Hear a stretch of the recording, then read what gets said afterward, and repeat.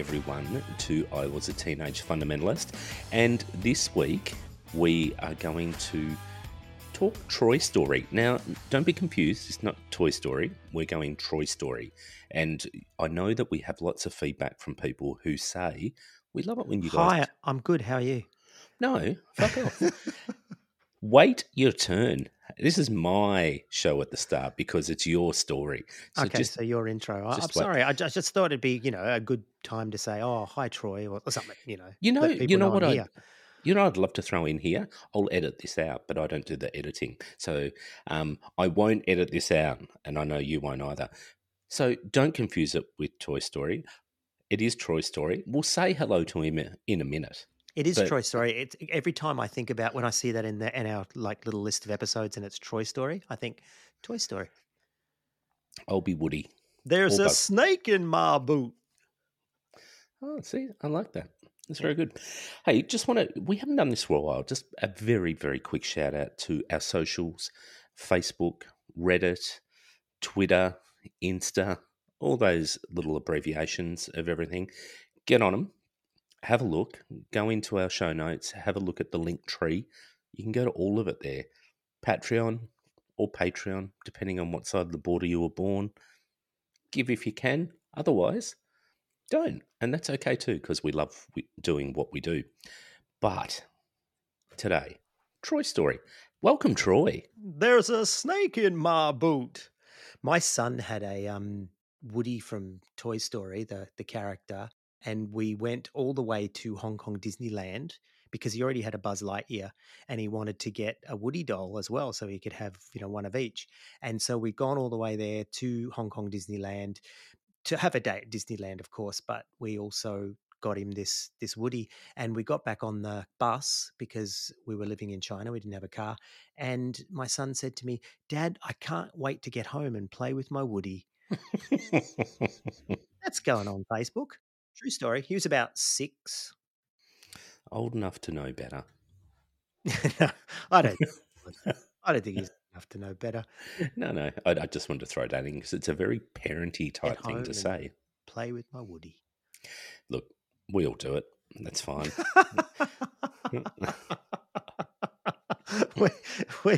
we used to. I don't know about now. Oh, come on. No. Come on. The closest I get into playing with it is sitting in front of the television with my hand down my pants. Yeah, and that's okay. It's like a friend's daughter once told me, adult daughter, obviously, she said, a remote control is like an extension of a man's penis, isn't it? Because you'll sit there on the couch, one hand down your pants, the other with the with the remote control in the other hand. Yeah, that's right. At least one of them's battery operated. All right. There's a snake in my boot. Fucking hell. I remember one of my bosses, it was when Obama was standing for presidency, and there was this one of those pool dolls that came, and every time you'd pull the cord, it would just go, "We can do it. We can do it." You know how he had that slogan, "We can do it," and it pissed. Was it "We can do it"? I thought it was "Yes, we can." Yes, we can. Sorry. There's a snake in my boot. Shut the fuck up. That's what my son's Woody doll used to say. When I'm picking that up. Mm-hmm. I am picking that up. Okay. Yeah, we can do it. Yes, yes, we can. That's the one.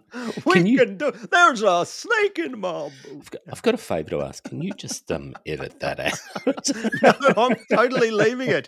Totally leaving it. As a matter of fact, I'm leaving this whole bit. This is great. I love it. Yeah, because we're about to go down the very dark. Oh, actually, this one maybe not so dark. Where we're going to go with this today. Yeah. No, it won't. I mean, you did actually before. You said Facebook, Twitter, Reddit, Insta, and all the other abbreviations, and I was thinking that was only one abbreviation.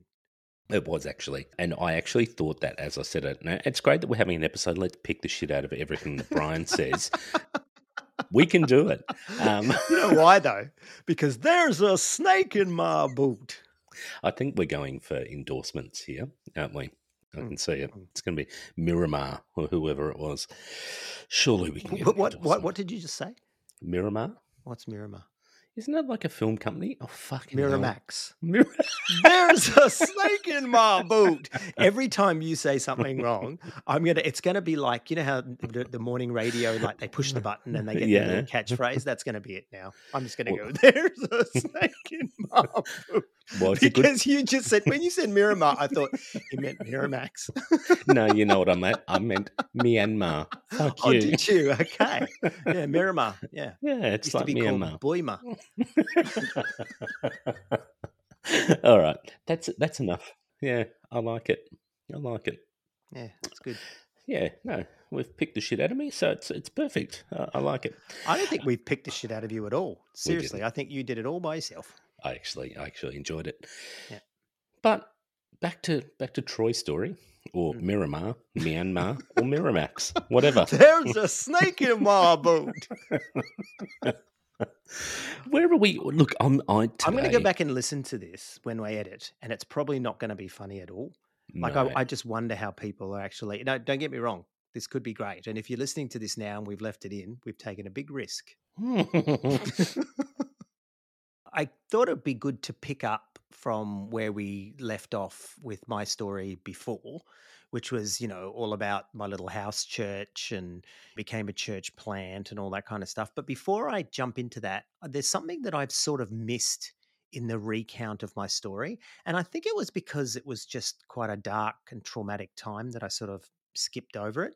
So I just want to sort of mention that in between the Revival Centre and Great Big AOG, I got involved with the early days of the rave scene in our little capital city where I was living.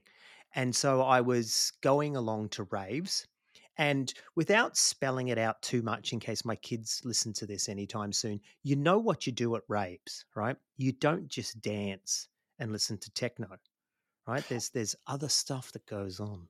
I just want to point out that I was at your place for dinner on Saturday night, and we can be safe that your kids aren't going to listen to this anytime soon because they did say that they weren't interested in the pod, didn't they? Oh, they totally do not care. No. Do not care. My son's probably up in his room playing with his Woody. He doesn't care about my podcast. No, but he doesn't. But one day they will. And, okay. So I was at a rave, and by the time they're old enough to listen, well, they're going to know what this means. So I was very much into the scene and very much into everything that happens in the rave scene. So it wasn't long before my trips started to take on a religious tone. And, at the time I was going to these raves and partying. What did Tom Tilley say? Off chops at 4 a.m. in the morning kind of thing. But at the same time, I was also occasionally going along to Great Big AOG with my friend, I don't know, what do we call him? Let's call him Zed. And he was giving me books to read and all these Pentecostal books, the Kenneth Hagin books and all the, Angels on Assignment, and being fed all this sort of Christian narrative, this Pentecostal narrative that there's angels and demons everywhere. So it wasn't long, as you would expect, before they started to turn up in my trips. And would it even be fair to say, had a bit of a psychotic break one night whilst off my chops, and started to believe that there was a real angel and demon. I'd read This Present Darkness as well, by the way, in that time, and really believed that there was some sort of battle for my soul and the whole bit.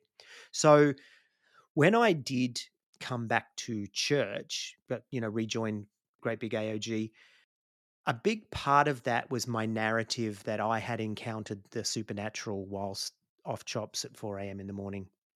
After leaving Great Big AOG, I decided that I was going to have a ministry to the rave scene in our city, that I was actually going to go back to the rave scene. And as a matter of fact, someone had prophesied to me. It was my friend's father that did the exorcism and everything. Same night, he actually prophesied to me that you will go back. I remember the line. I'm going to put on the voice and everything. And he said, you will go back to those dens of iniquity and preach the gospel to, and he gave me this whole prophecy that this is what I was going to do. And I internalized that. I owned it. I was like, yeah, that's what I'm going to do. And even though I walked away from Great Big AOG and left it all behind, that prophecy suited, I guess, my belief in myself and what I was going to do. So I decided that I was going to start a mission or an evangelistic ministry to the rave scene in our city. And so I did. And I started long after Great Big AOG, though. This is after Baptist and we started this home church, and that was going to become this church plant. Some of the other guys in that group, they bought into the idea that we were going to go and start this mission. And it wasn't like I had words from God that this is what we're going to do. It was nothing like that. It was just like, let's do this. And so we started going to raves, and we started going to these, we bought tickets, the whole bit, and we went in and just like urban missionaries is what we thought we were, going into these nightclubs and into these raves and telling people about Jesus and telling people about God. But I think one thing that was going on was, we talked about your authentic self, and you hear the talk also in when you talk about cults and when you read about cults, and you hear people talk about a pre-cult self. And I think for me, I think I had a sense within myself, and I look back now and I think this is entirely true. But at the time, I wouldn't have been conscious of it. But I think that was the last time that I was me, aside from the religion. And so I think the idea of going to these raves, while on the one hand telling myself that I was going to save these kids and bring them the message of Christ, I think what was really happening, Brian, was that I was actually going back to a point where I had last been more myself than I had been in a very long time. And it was like, I'm going to go back to these raves. And it was almost like I'm going to trace myself back to the point where I had actually been, yeah, I'd actually been me. Did it bring you a sense of comfort? Like, do you feel like you were going back to a comfortable place, a place that was it seemed natural? I mean, you obviously were telling yourself that you were doing it for God, and you've been given this prophecy, so that gives you a little bit of a go ahead. Hey, go and do it. Did it wasn't easy? Was there any? I know you're Troy the evangelist, so generally an opportunity to evangelize is easy. But was this just an easy transition? Great question. I was thinking the other day when we did our interview with Andrew, and he said, "Oh, I remember when you were the evangelist." And I said, "I actually wasn't a very good evangelist." And then I thought, so what was it that made me want to hold that label evangelist? And here's what I thought. And I actually believe this is true. And I would even say I was conscious of it back then. And that is to say, well, I'm going to ask you, Brian, where does the evangelist play? In church or out of church? Definitely out of church. Out of church. And you know what? I hated church. Most of the time, I felt like I didn't belong. I felt like I didn't fit in. I hated the games. A lot of these people that have been raised in it, they were just miles away from me in terms of who I was. And there was this pressure to conform to this way of being within the church. And I think a lot of the reason why I was an evangelist and involved in all the outreaches to the outside world was because I was more comfortable there.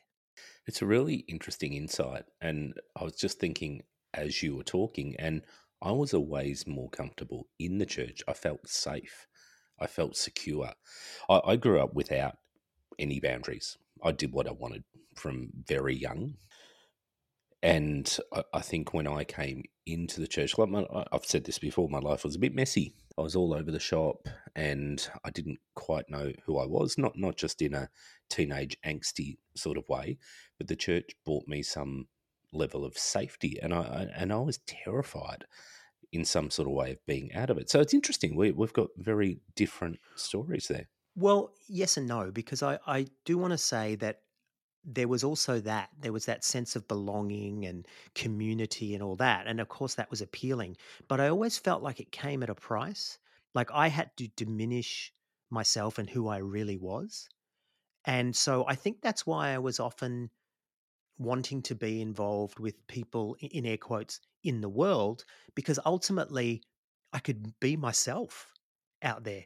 When you and I would go and work with the street kids, or even out the street team when we go and evangelize and everything, I felt like that was actually those people were more like me than the people back in church. it wasn't just about authenticity. Like you, I wasn't raised in it. And so the idea of pretending and playing a role didn't come easy to me. And I think you can testify to that, that I would often push back against the expectations, especially to play church. And I mean, look, it's funny because it sounds like such a contradiction after talking about Daffy Duck ties and 90s oversized suits and the whole bit. But at the same time, I really wasn't comfortable. And so, yeah, did I feel safe going back or did I feel comfortable going back to the raves? Yes, in some ways. But also I think there was some unfinished business there. That it was like going back to the last time, as Bugs Bunny used to say, I think I took a wrong turn at Albuquerque, he used to say. And it's like that I felt like this is actually where I was last myself. And so going back to these raves was about trying to find myself. But I would never have said that at the time. I was trying to win people to Jesus. Oh, and you back at the raves, you didn't have to wear your oversized boys to men type suit, did you? No, it was back in the Stussy or whatever was big by then. Stussy. It was definitely Stussy is still a great brand, and it's still around. I remember you looked like a raver. Yeah, it's because I had been. Totally. When I first met you, and I think that was one of the attractions where people swarmed around you. You obviously your charisma, but you were a raver. You were different. You were definitely seen as someone from out there, out in the world. So it was definitely a safe place. You could see how easily you would have slotted back in there. Yeah, well, you remember there was a group of us. Yep. There wasn't just me. And I was thinking about that as well. Actually, I did bring a whole gang of ravers in at the start. In that sense, I think I was the good evangelist. But as soon as they cut me off from everyone, there was no one to bring in. Anyway, I digress. So yeah, I was doing this mission to the raves, and so my good friend, I'm going to call him Paul. He and I would go, and there was another guy, I'll call him John. And so Paul, John, and I, and then others would hear about what we were doing and they'd come with us. And like I said, we'd buy tickets to the raves, we'd go in, we'd start talking to people. We didn't have tracts.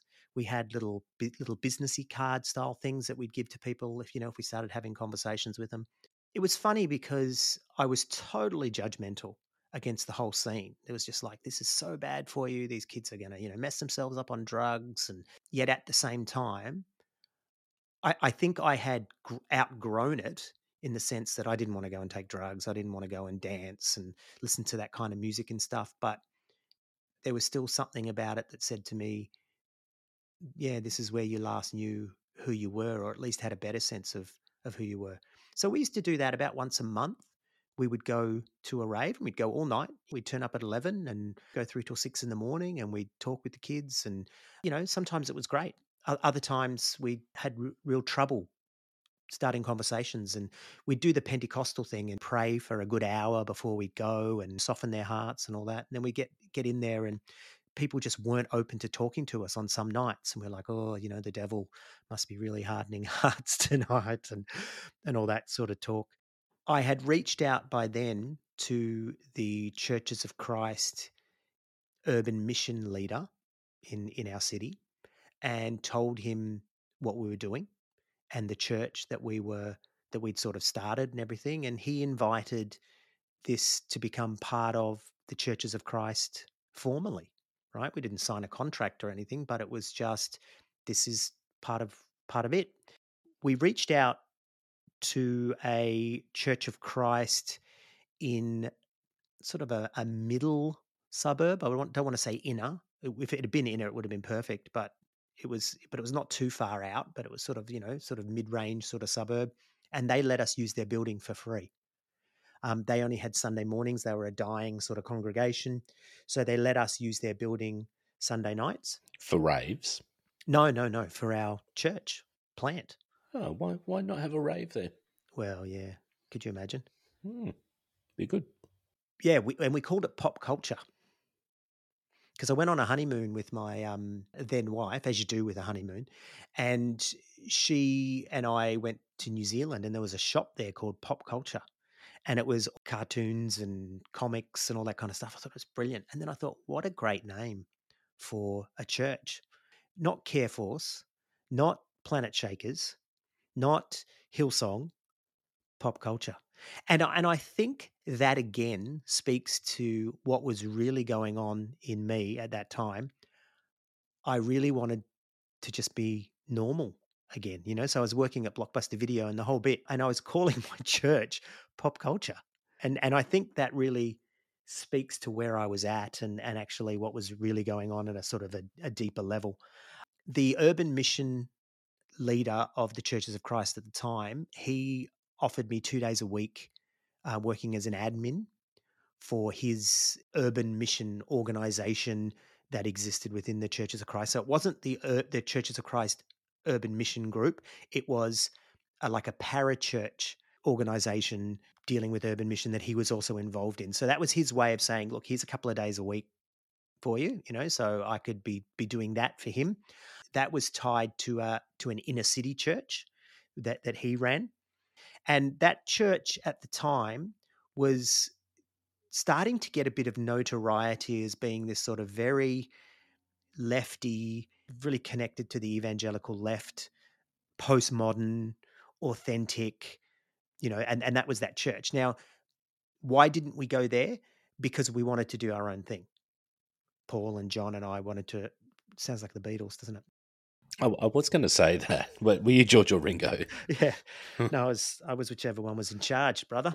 Of And course. so yeah, and so we didn't join this inner city church. Instead, we did our own. Now, the big failing there was we were trying to do an urban inner city style thing out in a slightly outer suburb, and it was never really going to take off. And I kind of knew that, but it was just so convenient to have a building that we didn't have to pay for and all this.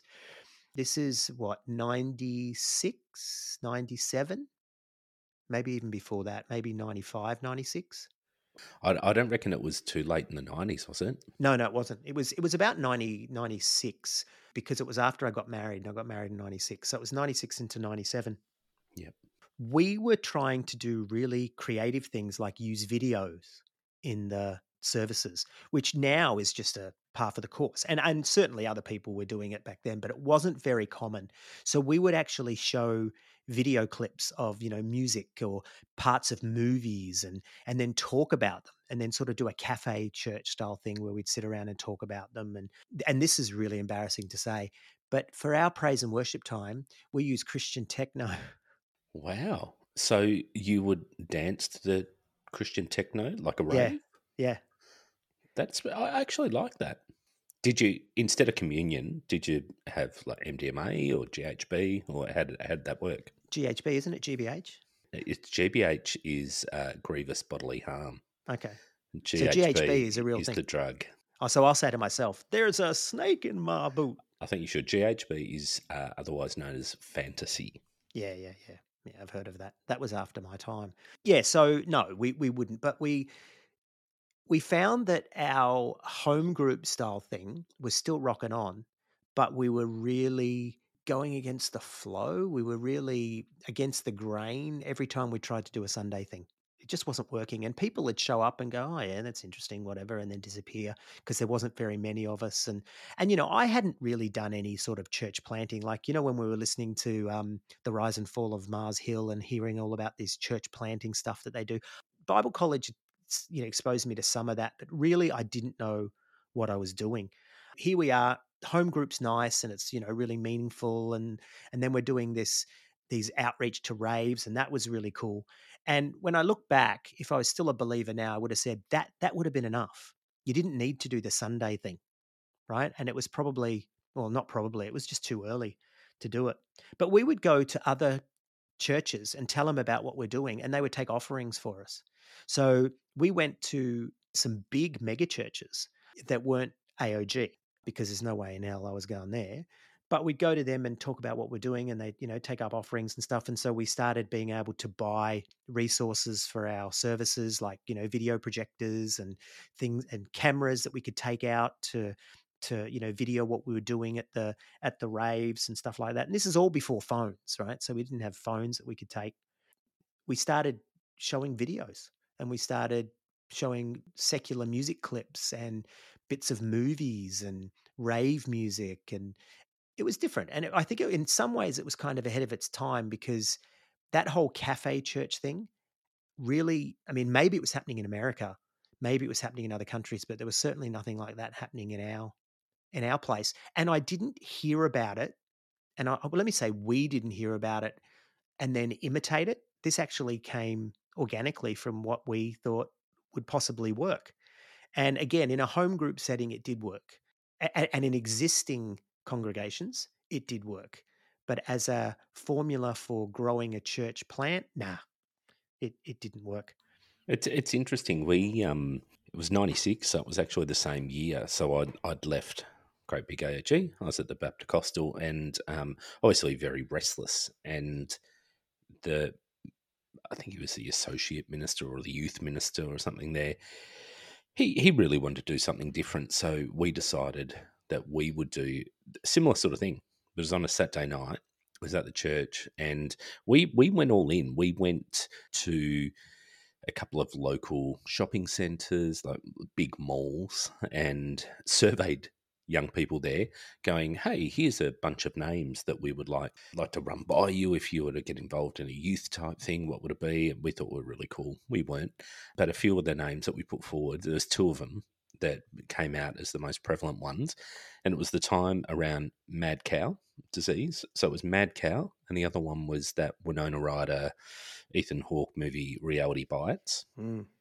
And the clear winner by a mile was Reality Bites. Like, young people absolutely loved it. But the youth minister was like, "Yeah, I don't like it. I'm going to call it Mad Cow." So anyway, it got called Mad Cow. And the same sort of thing. We'd play only secular music. We had quite a few musos involved. They would speak to people, have a contemporary message. It wasn't a preaching, talk about things that were quite on the edge for a church. Really talking about sex quite openly, talking about the pressures for young people, and it was pretty successful. Like, for probably 6 months, and we were getting, I don't know, between 100 and 200 people come, and the reality was most were from other churches, I think, looking for an alternate youth group type thing. But we were trying to reach out to people who were unchurched and get them to essentially believe what we were deceived about at the time. But it was an interesting time because I think there was a lot of really emerging attempts to try and connect with people. And Cafe Church, you're right, I think it was more towards the late 90s that started to come out. It was 98, 99. I was involved in a Cafe Church in 98, 99 as well. But yeah, it was interesting. It was really a time of trying to throw things out there and try different things, wasn't it? Yeah, totally. And I remember looking back at Great Big AOG and seeing what they were doing, and it was just more of the same. They just changed the service order and think that they were being innovative. Like, let's have the slow songs before the fast songs, or let's have the prayer requests after the sermon. And I remember just thinking, no, we need to knock this whole thing down and start again. And I think a lot of it came from a real dissatisfaction with the religion, not just the services. But again, I don't think I would have said that no, in fact, I know I wouldn't have said that at the time, and I wouldn't have been conscious of that because I wouldn't have dared allow myself. But I was going to these raves, telling people about Jesus, really heading towards my own walking away, really, is what was going on, because by that stage I started drinking again, just moderately. I wasn't getting drunk at all. What's that? What's that verse about? You can drink but don't get drunk. Yeah, yeah. You can convince yourself you're not drunk. Is that how it was? Was it? That's Yeah, that's what sure. the scripture is. The scripture is, "You're okay, brother. Just convince yourself you're not drunk." Right. Okay. Praise the Lord. Mm. So the mission was going really well. The home group was going okay, but the Sunday services thing was not going well. And I just came to the point. Paul and I and John, we talked to each other and just went, "This isn't working." And so the minister of this groovy, funky inner city lefty postmodern church said to me, "Do you want to come and be my youth pastor? Because we don't have any sort of youth ministry." And I was like, "No, no, I don't." I was completely over that. That was the last thing I wanted to do, was to be a youth minister. I wanted to just exist. I wanted to be authentic and real and postmodern and all that kind of stuff. And so we did fold and rejoin that church, that inner city church, and continued on with the rave mission though. And people from that church started joining us, going out to the raves, and it was the next step, Brian. Like I'd done the Baptist thing. I'd done the Great Big AOG after the revival centers. I'd done the Baptist thing after Great Big AOG. I'd done my own little sort of church plant attempt. And now was this evangelical, slightly Pentecostal, but not really. This evangelical, lefty, postmodern. The minister is reading Kierkegaard and quoting him in the sermons, and the whole bit. So I was like, cool, this is where I'll go. As I said before, it was very lefty. It was very cerebral and intelligent, quoting philosophers, and they were quoting Jewish theologians like Martin Buber and these people, and we used to laugh because it'd be like, he said Buber. But it was just very, very different from what I knew. And again, it was one more step. But if you scratch the surface, fully evangelical, belief in heaven and hell, the tenets of the basic creeds, and, Trinity, the whole bit, literal Adam and Eve, the whole bit. Maybe not a 5,000-year-old Earth, but still there was in fact a real Adam and Eve, etc. But I remember going to one of my first services there, and I took my then she was then my wife or my girlfriend, one or the other, and she and I got there. There was a guy leading the choruses, leading the songs, but they weren't choruses, it was kind of just chilled out, almost inner city cafe kind of kumbaya. I think it's closest that you would have got to what was then the Jesus movement in the 70s. It was really like that. And so the guy's up there with no shoes on, and he's leading the songs. And we got in the car and we're driving back, and I want to save the stories about my ex-wife and I and how that all broke down for another day, but I got in the car and I said, "Wasn't that amazing?" And she's like, "Mm." And I'm like, "Did you see that guy had no shoes?" And she goes, "I know, unbelievable, right?" And I'm like, "Yeah." And I was like, "Isn't that great?" And she's like, "What? No. What's wrong with him not wearing shoes to church?" And she had, come from this full on Pentecostal background. And I was actually thinking, this is wonderful that we go to a church where not only are they not wearing Daffy Duck ties, they're not even wearing fucking shoes. Everyone knew that Jesus wore Birkenstocks, though. So I feel that this guy was maybe a step too far. It was just one of those moments that I'll always remember, that was a big different point of differentiation between me and my then wife, or my then wife and me, to be more grammatically correct. But she was alienated from it, by it. She was against the idea of him not wearing shoes, and I was embracing it. I just want to sort of go back a little bit. What's going on for you at the time? Like, here you are, you're trying to rave a church. That hasn't worked out overly well. You've gone back to the parent church, sort of started becoming involved there. Do you have any recollection that that you were aware of what was going on for you? No. No. So at the time, you're trying to maybe skate both worlds, try to understand how close you can get to your old life and a place you felt safe, do you think? Yeah, well, that was the spirit of that church. A lot of people said they were too worldly, they were too liberal. And as I said, when you scratch the surface underneath, definitely all those basic tenets of Christianity and everything were there. But as the minister said to me once, he said, "Our church is where people come and they'll either find a home here or they will drop off the edge of Christianity. It's like a last stop for a lot of people." So I think that's what I liked about it. It was about trying to have your cake and eat it too. It was like, I'm going to be a Christian, but I'm also going to go and see Baz Luhrmann's Romeo and Juliet and not feel bad about it. Or I'm going to go and see Pulp Fiction and then come back and we'll have a discussion about it at church. You'll have a fucking discussion. You're trying to obviously work out. You're not too far away from it all sort of falling over.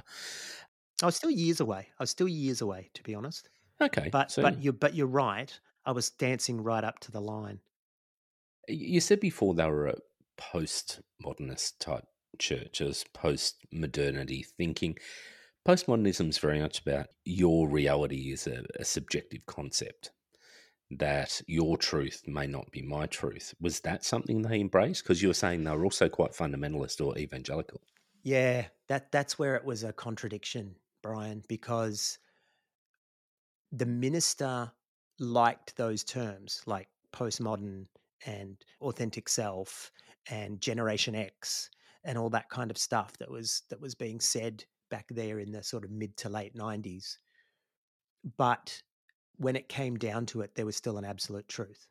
And he saw postmodernism being more something that was going on in the world and something that a lot of us had been raised in through pop culture and through our experience, but it wasn't God's best for us, if you know what I mean. So he was sort of catering to the world to reach the world, but ultimately he didn't consider that that was the best path. So he was all about urban mission, all about urban mission. So if we're going to reach these people, we have to be as much like these people. And he used to talk a lot about incarnational mission. So if we're going to be urban missionaries, we need to become like them.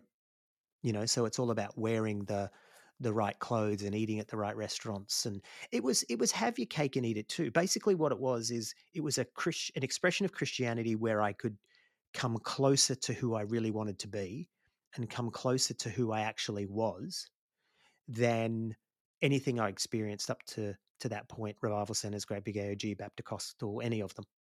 It's a lot of veneer, though. I mean, if you're saying that you scratch the surface and underneath it's evangelical, it's fundamentalism, whatever it may be, was the point to look, feel, relate to those out there in the world, but then get them back and get them Of believing? course. Yeah, it was urban mission. That's exactly what I was saying. It was all about urban mission. It was all about bringing them in. But interestingly, the majority of the church had not been saved through the church. They were all refugees from other places. Yeah, okay. And so the other thing that made us really hip and cool is that this church had an Exodus mission or an Exodus ministry there. So there was a lot of people there who were struggling with their sexuality. It was not Great Big AOG style. People could be a lot more open about it and a lot more embracing of it, but ultimately they were trying to change people to not be gay. And, that wasn't the whole church. It was probably about a third of the church, but we were all embracing those people. That, yeah, come on in. Jesus loved you and Jesus loves you even though you're gay. And by the way, he's going to make you straight soon. Praise the Lord. So this is the same place that Andrew was talking about was one of the most traumatic events in his life or Correct. times in his life. That Yep. was it. Yeah, exactly right. That was the place. And I did see him there one day as he was on the way out, I think. Yeah, and after our call with him, I actually rang him and said, "I remember that time I saw you, and I'm sorry. I'm sorry I didn't give you more, but I had nothing to give him. I had nothing to give him." Anyway, so here's another part to this story. Guess where the leaders had, I don't know if they'd been saved there, but guess where they had sort of all come from? Disneyland, Great Big AOG. of course. So years before, they had been at Great Big AOG. They'd been involved in the youth group and in the church, and they were attending and the whole bit. And then they started to have these fundamental differences of opinion with Great Big AOG, and turned around and left. Then went to another smaller Churches of Christ, and then grew up in the Churches of Christ hierarchy, and then started their own church, and yada yada yada. So that brought me a lot of comfort, Brian, that they actually had Great Big AOG experience. And what was really interesting is the stories that they were telling about Great Big AOG to me were the same stories that I had experienced and seen 6 months ago, but they were having these experiences 6 years ago. It's interesting though, like you say that they had fundamental differences. I wonder through the lens of today whether you still see them as fundamental differences or were they just the differences that were the veneer, that once you scratch through that veneer, the fundamentals were the same. No, I genuinely think that they were coming from a quite a different place. The beliefs were the same, right? Not angels and demons and carry on, but the fundamental tenets of Christianity, those evangelical doctrines, they were identical, but they were a lot more authentic, and they were a lot more about being themselves. And the very people that Great Big AOG wouldn't tolerate, these were those people, and this church that they ran were full of those people. They were freaks. We were all freaks, but we were evangelical freaks. And so liberalism was still the enemy. Liberal theology and radical liberalism was just no. And there was a lot of that in the churches of Christ. So that was a much more real enemy to us than it was in Great Big AOG, because liberalism was out there, what the heck, but this was something that you actually had to deal with when you were in the churches of Christ. Because I was putting in my ministerial credential because I was running the church, and I had to make some comments about what I actually believed. And the minister of the church that I was in, he was coaching me on what to put in there to keep the liberals happy, so they would give me a Churches of Christ credential, because you couldn't be too fundamentalist, at least in the Churches of Christ in that state at that time. I think that was something definitely across the Churches of Christ. The ones I was involved in afterwards were quite similar. I mean, but again, and the reason I asked the question before, once you scratch the surface, the fundamentals were the same. There was just different expressions of it, and there was Correct. Yeah. different tolerances. But again, it was all the same in the end. Like if you ask those hard questions around belief, like post-modernity wasn't true. I mean, in terms of you could have your own truth, and your truth was just as valid as their truth. I mean, there was one truth. So I get a bit cynical about that. No, and fair enough. 100%. You're right.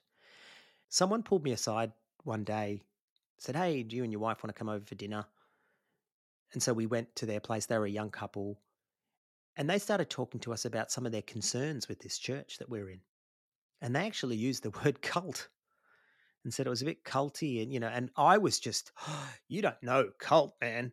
Let me tell you about the Revival Center. This is not a cult." But this group that we're in now, as I said, it was a long way from the Revival Center, a long way from Great Big AOG. But there were aspects of it, like a lot of people lived in what they call community, which means a lot of people lived in shared houses with other people from the church. So what that meant was, even if you were married and had kids, you would take some other people from the church in, so that they lived in these sort of great big shared houses. Well, they weren't necessarily great big, but you know what I mean? They were these shared house sort of situations. And what that does, if you think about it, is you're seeing everyone on Sundays, and then there were home groups as well, and then you lived with everyone from church. So in the sense, what they called community was, and like I said, it was that sort of Jesus people kind of thing, and that's what I liked about it. But I was like, I'm not doing that. I could just smell it. This is like, no, this is too much. So even then I was resisting some of what they were presenting, and I would just go along to the services. But I got asked to preach, and so I was sort of, every few months I'd get to preach, and it was received really well. I'd do, sermons on racism and how Christians shouldn't be racist, and you'd love it, Brian. I was a real lefty. I think I was in a lot of ways, I was preaching against the things that I'd seen in Great Big AOG and the revival centers, but I'd never name it like that. I'd preach against racism, or I'd preach against sexism, or I'd preach against familyism, this lifting up of the family as the way that the evangelicals think that they own the family. And I just thought familyism was bullshit. That's actually not what the Bible taught. And by this stage I was also doing that course at the M University, the religion and theology course, and that was the one that the minister said to me, "Don't do that, you'll lose your faith." And so I'm being fed all this anti-evangelicalism, this liberal theology, this liberal beliefs. And I guess my relationship with that church started to fracture as well. I don't know how much further to go with this conversation, because I'm leaving a big piece of this conversation out, which is my relationship with my wife at the time. And I do want to dedicate an episode to that because that has to go right back and then bring it up to this point. But I will say that it was at this church that I had my breakdown. And it was that, Brian, it was a breakdown. It was an emotional, spiritual, psychological breakdown where I think years and years of fundamentalism, cultishness, it all just caught up with me and it all just stopped making sense. What did it look like? What did the breakdown look like? I hit a wall. I just hit a wall and I could not go any further. In your beliefs, in your emotions, in everything? Not so much in my beliefs, although it was starting to happen, but definitely in my emotions. I got ridiculously depressed, like really bad, like medicated depressed. And it just stopped making sense. Was this almost like the last stop on the train line, this place, for you? For evangelicalism, 100%. Yep. But for religion and belief, no. That said, I think there was a lot of denial that it actually stopped working for me there, but I continued on trying to make it work without.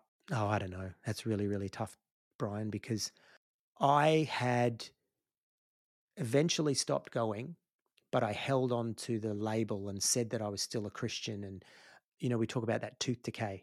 The veneer was all still there. And I dared not say it out loud because I was really afraid of hell. It wasn't conscious that I was saying, oh, I'm not going to say that out loud because I don't want to go to hell. I wasn't even thinking it.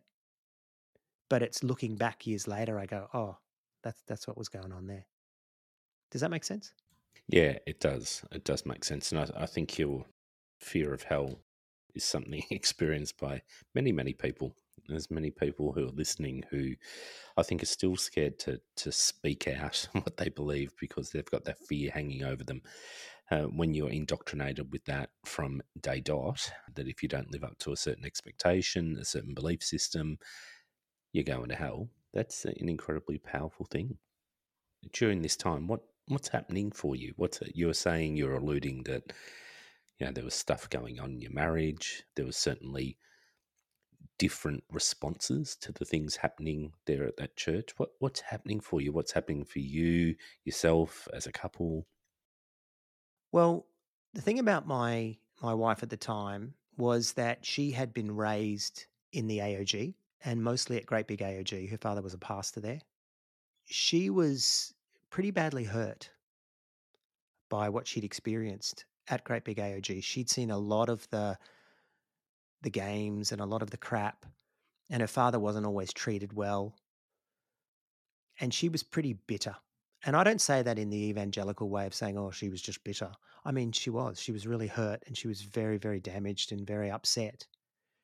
And she had her own shit at home as well. Her mother had come from a revival center style church and, got into Great Big AOG. And it wasn't a revival center church, but it was very similar, British Israel racist kind of thing. And her father had been raised in the AOG in another country and they'd come to Australia. They had been involved with Frank Houston and, always spoke really highly of him. And when we decided to leave Great Big AOG, they were very upset. And they were very upset, I think, at me for thinking that I had pulled her away from Great Big AOG. And there was truth to that, but she wanted to go as well. She and I came together because we both shared this despising of Great Big AOG by that stage. And, of course, we're attracted to each other. And as I said, used to make out, go parking in erogenous zones, never cross the line. Talk about purity culture. We never crossed the line. Never happened. But she wasn't going to have a bar of it. Excuse the pun. She wanted to go, but she was really, really damaged, as was I. So when we went to this other church, her heart wasn't in it. And when I was trying to plant my church, her heart wasn't in it at all. In fact, she didn't come along. She used to just stay home and I'd go off and, run my church and she'd just stay home. Do you think that's because her reason for leaving was to leave, whereas your reason to leave was to leave and do something different? Yes, that's exactly what it was. What she really wanted was she wanted to be, in air quotes, normal. She would take me to IKEA and look at furniture, and I was just like, "Oh, look at furniture," or she'd take me to display homes and look at houses, and I'm just like, "No, what are we looking at this for? Jesus is coming back." And I mean, I wouldn't say that. And so when we joined this smaller, funky, cool church, she didn't buy in. She didn't believe it. She actually thought if you're going to go to church, it needs to be a mega church. It needs to be a tongue talking, shoe wearing church. So that started to pull us in different directions. Before we got married, I was like, let's live in a city. She's like, yeah, okay, let's live in a city. Okay, cool. So we get married, and then she's like, okay, let's get a house out here in this far eastern suburb. And I'm like, no, remember we'd agreed we were going to live inner? Nah. And it was almost as if she had told me everything I wanted to hear to get married. And then as soon as we got married, took it all back. Do you think it was a safety thing though, Oh, that totally. it was intentional, or it was more so, oh, okay, I've got that, we're married, I'm now going to revert back to my safe place? Totally. That's exactly what it was. Yeah. I'm not accusing her of being bad. I'm just saying that that's what happened. And so I'm thinking that I'm marrying this person that's heading in this direction. And as soon as we got married, it was like, now let's revert back to this middle class suburban existence. And I'm trying to run a mission to the raves. We shouldn't have got married. We shouldn't have got married. And I'm not just talking from a religious perspective. We were so different, and wanted different things, and were heading in different directions. But I think I had become for her a security. And in fairness, she had become that for me too. And I think we started to develop a sort of a codependent toxicity. I'm not saying that we didn't care about each other. I'm not saying that we weren't, into each other. We were. But it just all happened too quick. And, that sort of Pentecostal evangelical, we've been going out for 6 weeks, time to get married. The day I asked her to marry me, she said yes. We went to some hotel and went up to the umpteenth floor restaurant, and I asked her to marry me and everything. And then she got home and she said to her mother, I was there, and she goes, Troy asked me to marry. I just howled. And it's like, is this the happiest day of your life? And there was one indication that this was not what she wanted either. But I was somehow, for her, a security. And a lot of people used to look at the way we fought, and people used to talk to me and say, "This is not right." And so I went to her a number of times and said, X person said, because I wasn't happy with the way we were fighting either. And I said to her, X person said, and she was like a stallion on her hind legs. Oh, how dare he say that? I'm never having anything. You're never having anything to do with him. And it was just like push, push, push. And I'd back down. And so I knew that I couldn't talk about the fact that we were having trouble with our relationship, because she wouldn't tolerate it. I remember the way you fought. It was entertaining. I'm going Yeah. to say I you were. remember once with you and your then wife, we went traveling somewhere, and she and I got out of a car in the middle of the countryside and just screaming at each other. And I yeah, remember this, and she was going to catch a train home from that's this right. That's right. country. Yeah. Oh, That's yeah. right. Yeah, yeah. Well, we were fighting so much. Every time we'd get in the car, we were fighting so much. And we're like, why is it every time we get in this car, we fight? Of course, what it was we'd get into a confined space and be forced to deal with each other, right? But of course, we were Pentecostals. And so we started to think there must be a curse on the car. So we told her father, because it was a Japanese car, it was a Honda. So we thought maybe it had Buddhist demons or something. This is all true. I'm not making this up. Couldn't make this up. And we told him, and he went and got some oil and anointed the car, spoke in tongues over the car, and broke the curse, the Buddhist curse over this over this Japanese late model Japanese Honda Civic. It was a nice car too. But there was nothing wrong with us. It was demons in the car. I started smoking again, and her parents just hated that. It was so funny because they'd be like, fine, if he's going to smoke, but he can't bring the cigarettes in the house. So the next time I'd come straight in and put the cigarettes right on the kitchen counter, because they were leaders at Great Big AOG still.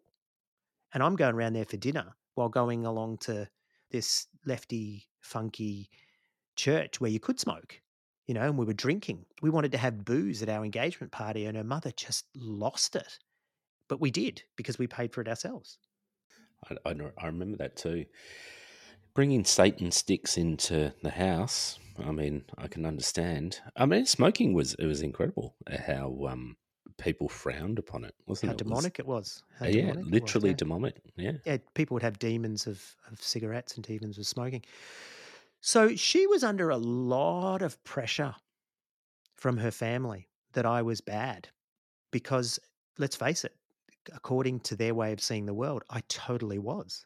I was liberal. I was no longer speaking in tongues. I was going on Triple J and bagging the revival centers and Pentecostals. And, they hated everything about it. And they would force us, or at least my wife forced me, to go to their place every Monday night for dinner. We had to go. And I was like, and then it was like, the guilt that was thrown on me for not wanting to go every Monday night to my in-laws' house. I mean, look, put church aside. Not everyone wants to do that, especially when you don't have a great relationship with these people. We went to marriage counseling because the minister that was marrying us off said, "Look, you need to go and get some marriage counseling." And if we had been given a mark, we would have failed. We would have failed marriage counseling. I remember once they said, everyone stand up in the room. So, because there's a whole heap of people in this marriage counseling course. And at the very back wall means that you don't get along with your in laws. And the very front wall means that you have a fantastic relationship and anything in between. So, stand where you want to stand. I went right to the back and stood against the wall, didn't even have to think about it. She was in tears in the marriage counseling. She's fighting back the tears and everything. And then we got in the car and she's like, "How dare you humiliate me?" And, and I'm like, but this is the truth. This is actually what was going on. I was miserable around her family. And a lot of the time, because of the fighting, I was miserable around her. As the marriage approached, about 2 weeks before, I went and saw an AOG pastor friend of mine and cried and told him, "I'm miserable, and he's like, "Oh, okay." And really, he gave me absolutely no counsel, nothing. So that was great. I'd already spoken to the minister of our little funky church by then, and he told me that he didn't think I should get married. And when I tried to tell my fiance about that, she got up on her haunches and attacked and everything. And so it was like, and I kind of felt that I was trying to keep her in church.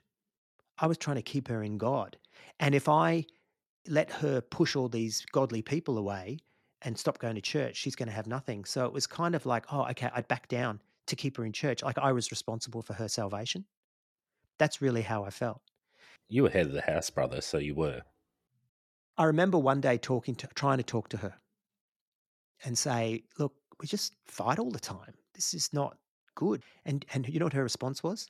"Do you trust God?" And I said, "Yeah." And she goes, "Well, don't you think God would have spoken to you by now and told you that you shouldn't be marrying me? Has he spoken to you?" And no. Well, there you go. And I was like, okay. And of course, you could look at it through another lens and say, God had sent all these people to tell me that this is not looking good. And so I caved. And years later, when I'd tell the story about my first marriage, people would say, "So why'd you marry her?" And it was like, because we had just left Great Big AOG. I was a mess. And I think we sort of trauma bonded. Maybe not, but I think that's what happened. I'm no expert. The thing to do though was get married. I mean, that's the thing, and I mean, some of that's a reflection on purity culture too. Like, if you were not inside the church, you might shag a few times and go And out be done. and be done, and understand that you're not a match, that you're not going to work, and there you go your own merry way. But purity culture says, just hang on to that, and then take it into marriage, and then we're going to judge you if you don't work that out in your divorce. Because I mean, I don't think that my ex-wife and I should have got married either, and I was definitely at fault. I was possibly almost like the version of your ex-wife there. I was like, we've got to get married. we're going to do this and we're going to do great things for God. And I'm going to be a Praise the minister. And Lord. Praise the yeah, Lord. Mm. absolutely. And that was, my convincing of that. But You're a cock, were you? I was an absolute cock. And I remember that wasn't wrong. I was a cock. And I definitely think I fought, well, not think, I know that I forced it because it's what you did. You got married. You didn't date just to date. You dated to get married. And you would work it out because you would trust God, let go, let God, all that sort of rubbish. But the reality is, we probably shouldn't have got married.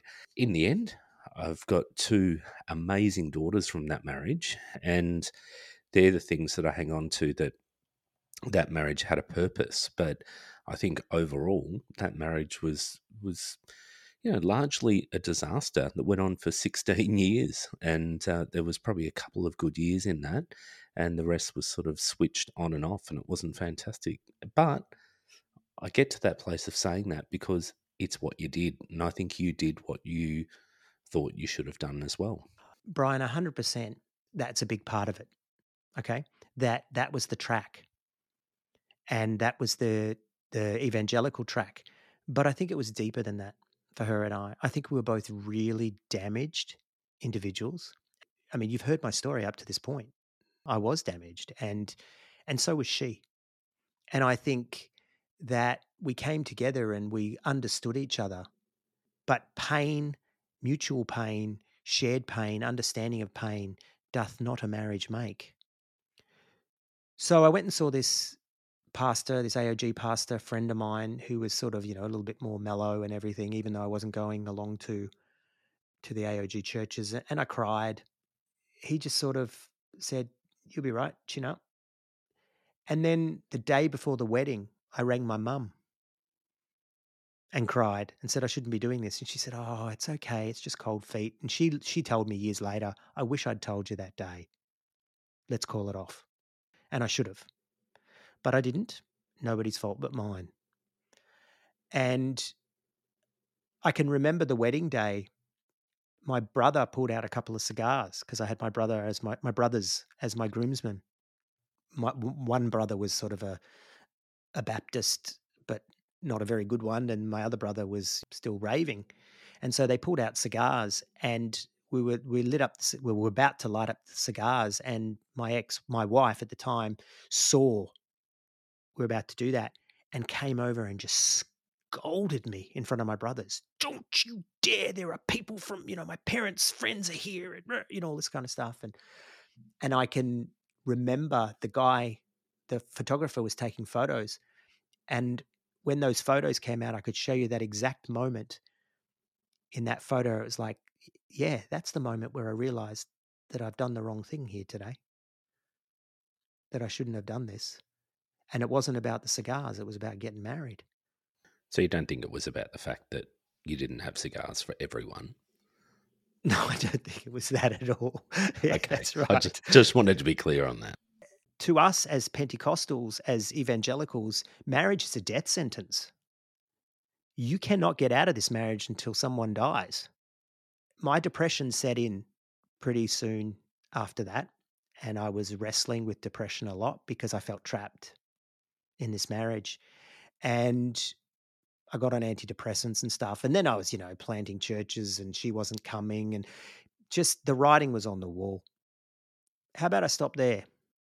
How about I stop there? Because I want to tell you what happened next, but it really needs its own episode because it involves cults and it involves not quite Bill Clinton adultery, but getting close. And there was a whole heap of shit that went down that brought everything to a head for me, where I ended up leaving the marriage and leaving church.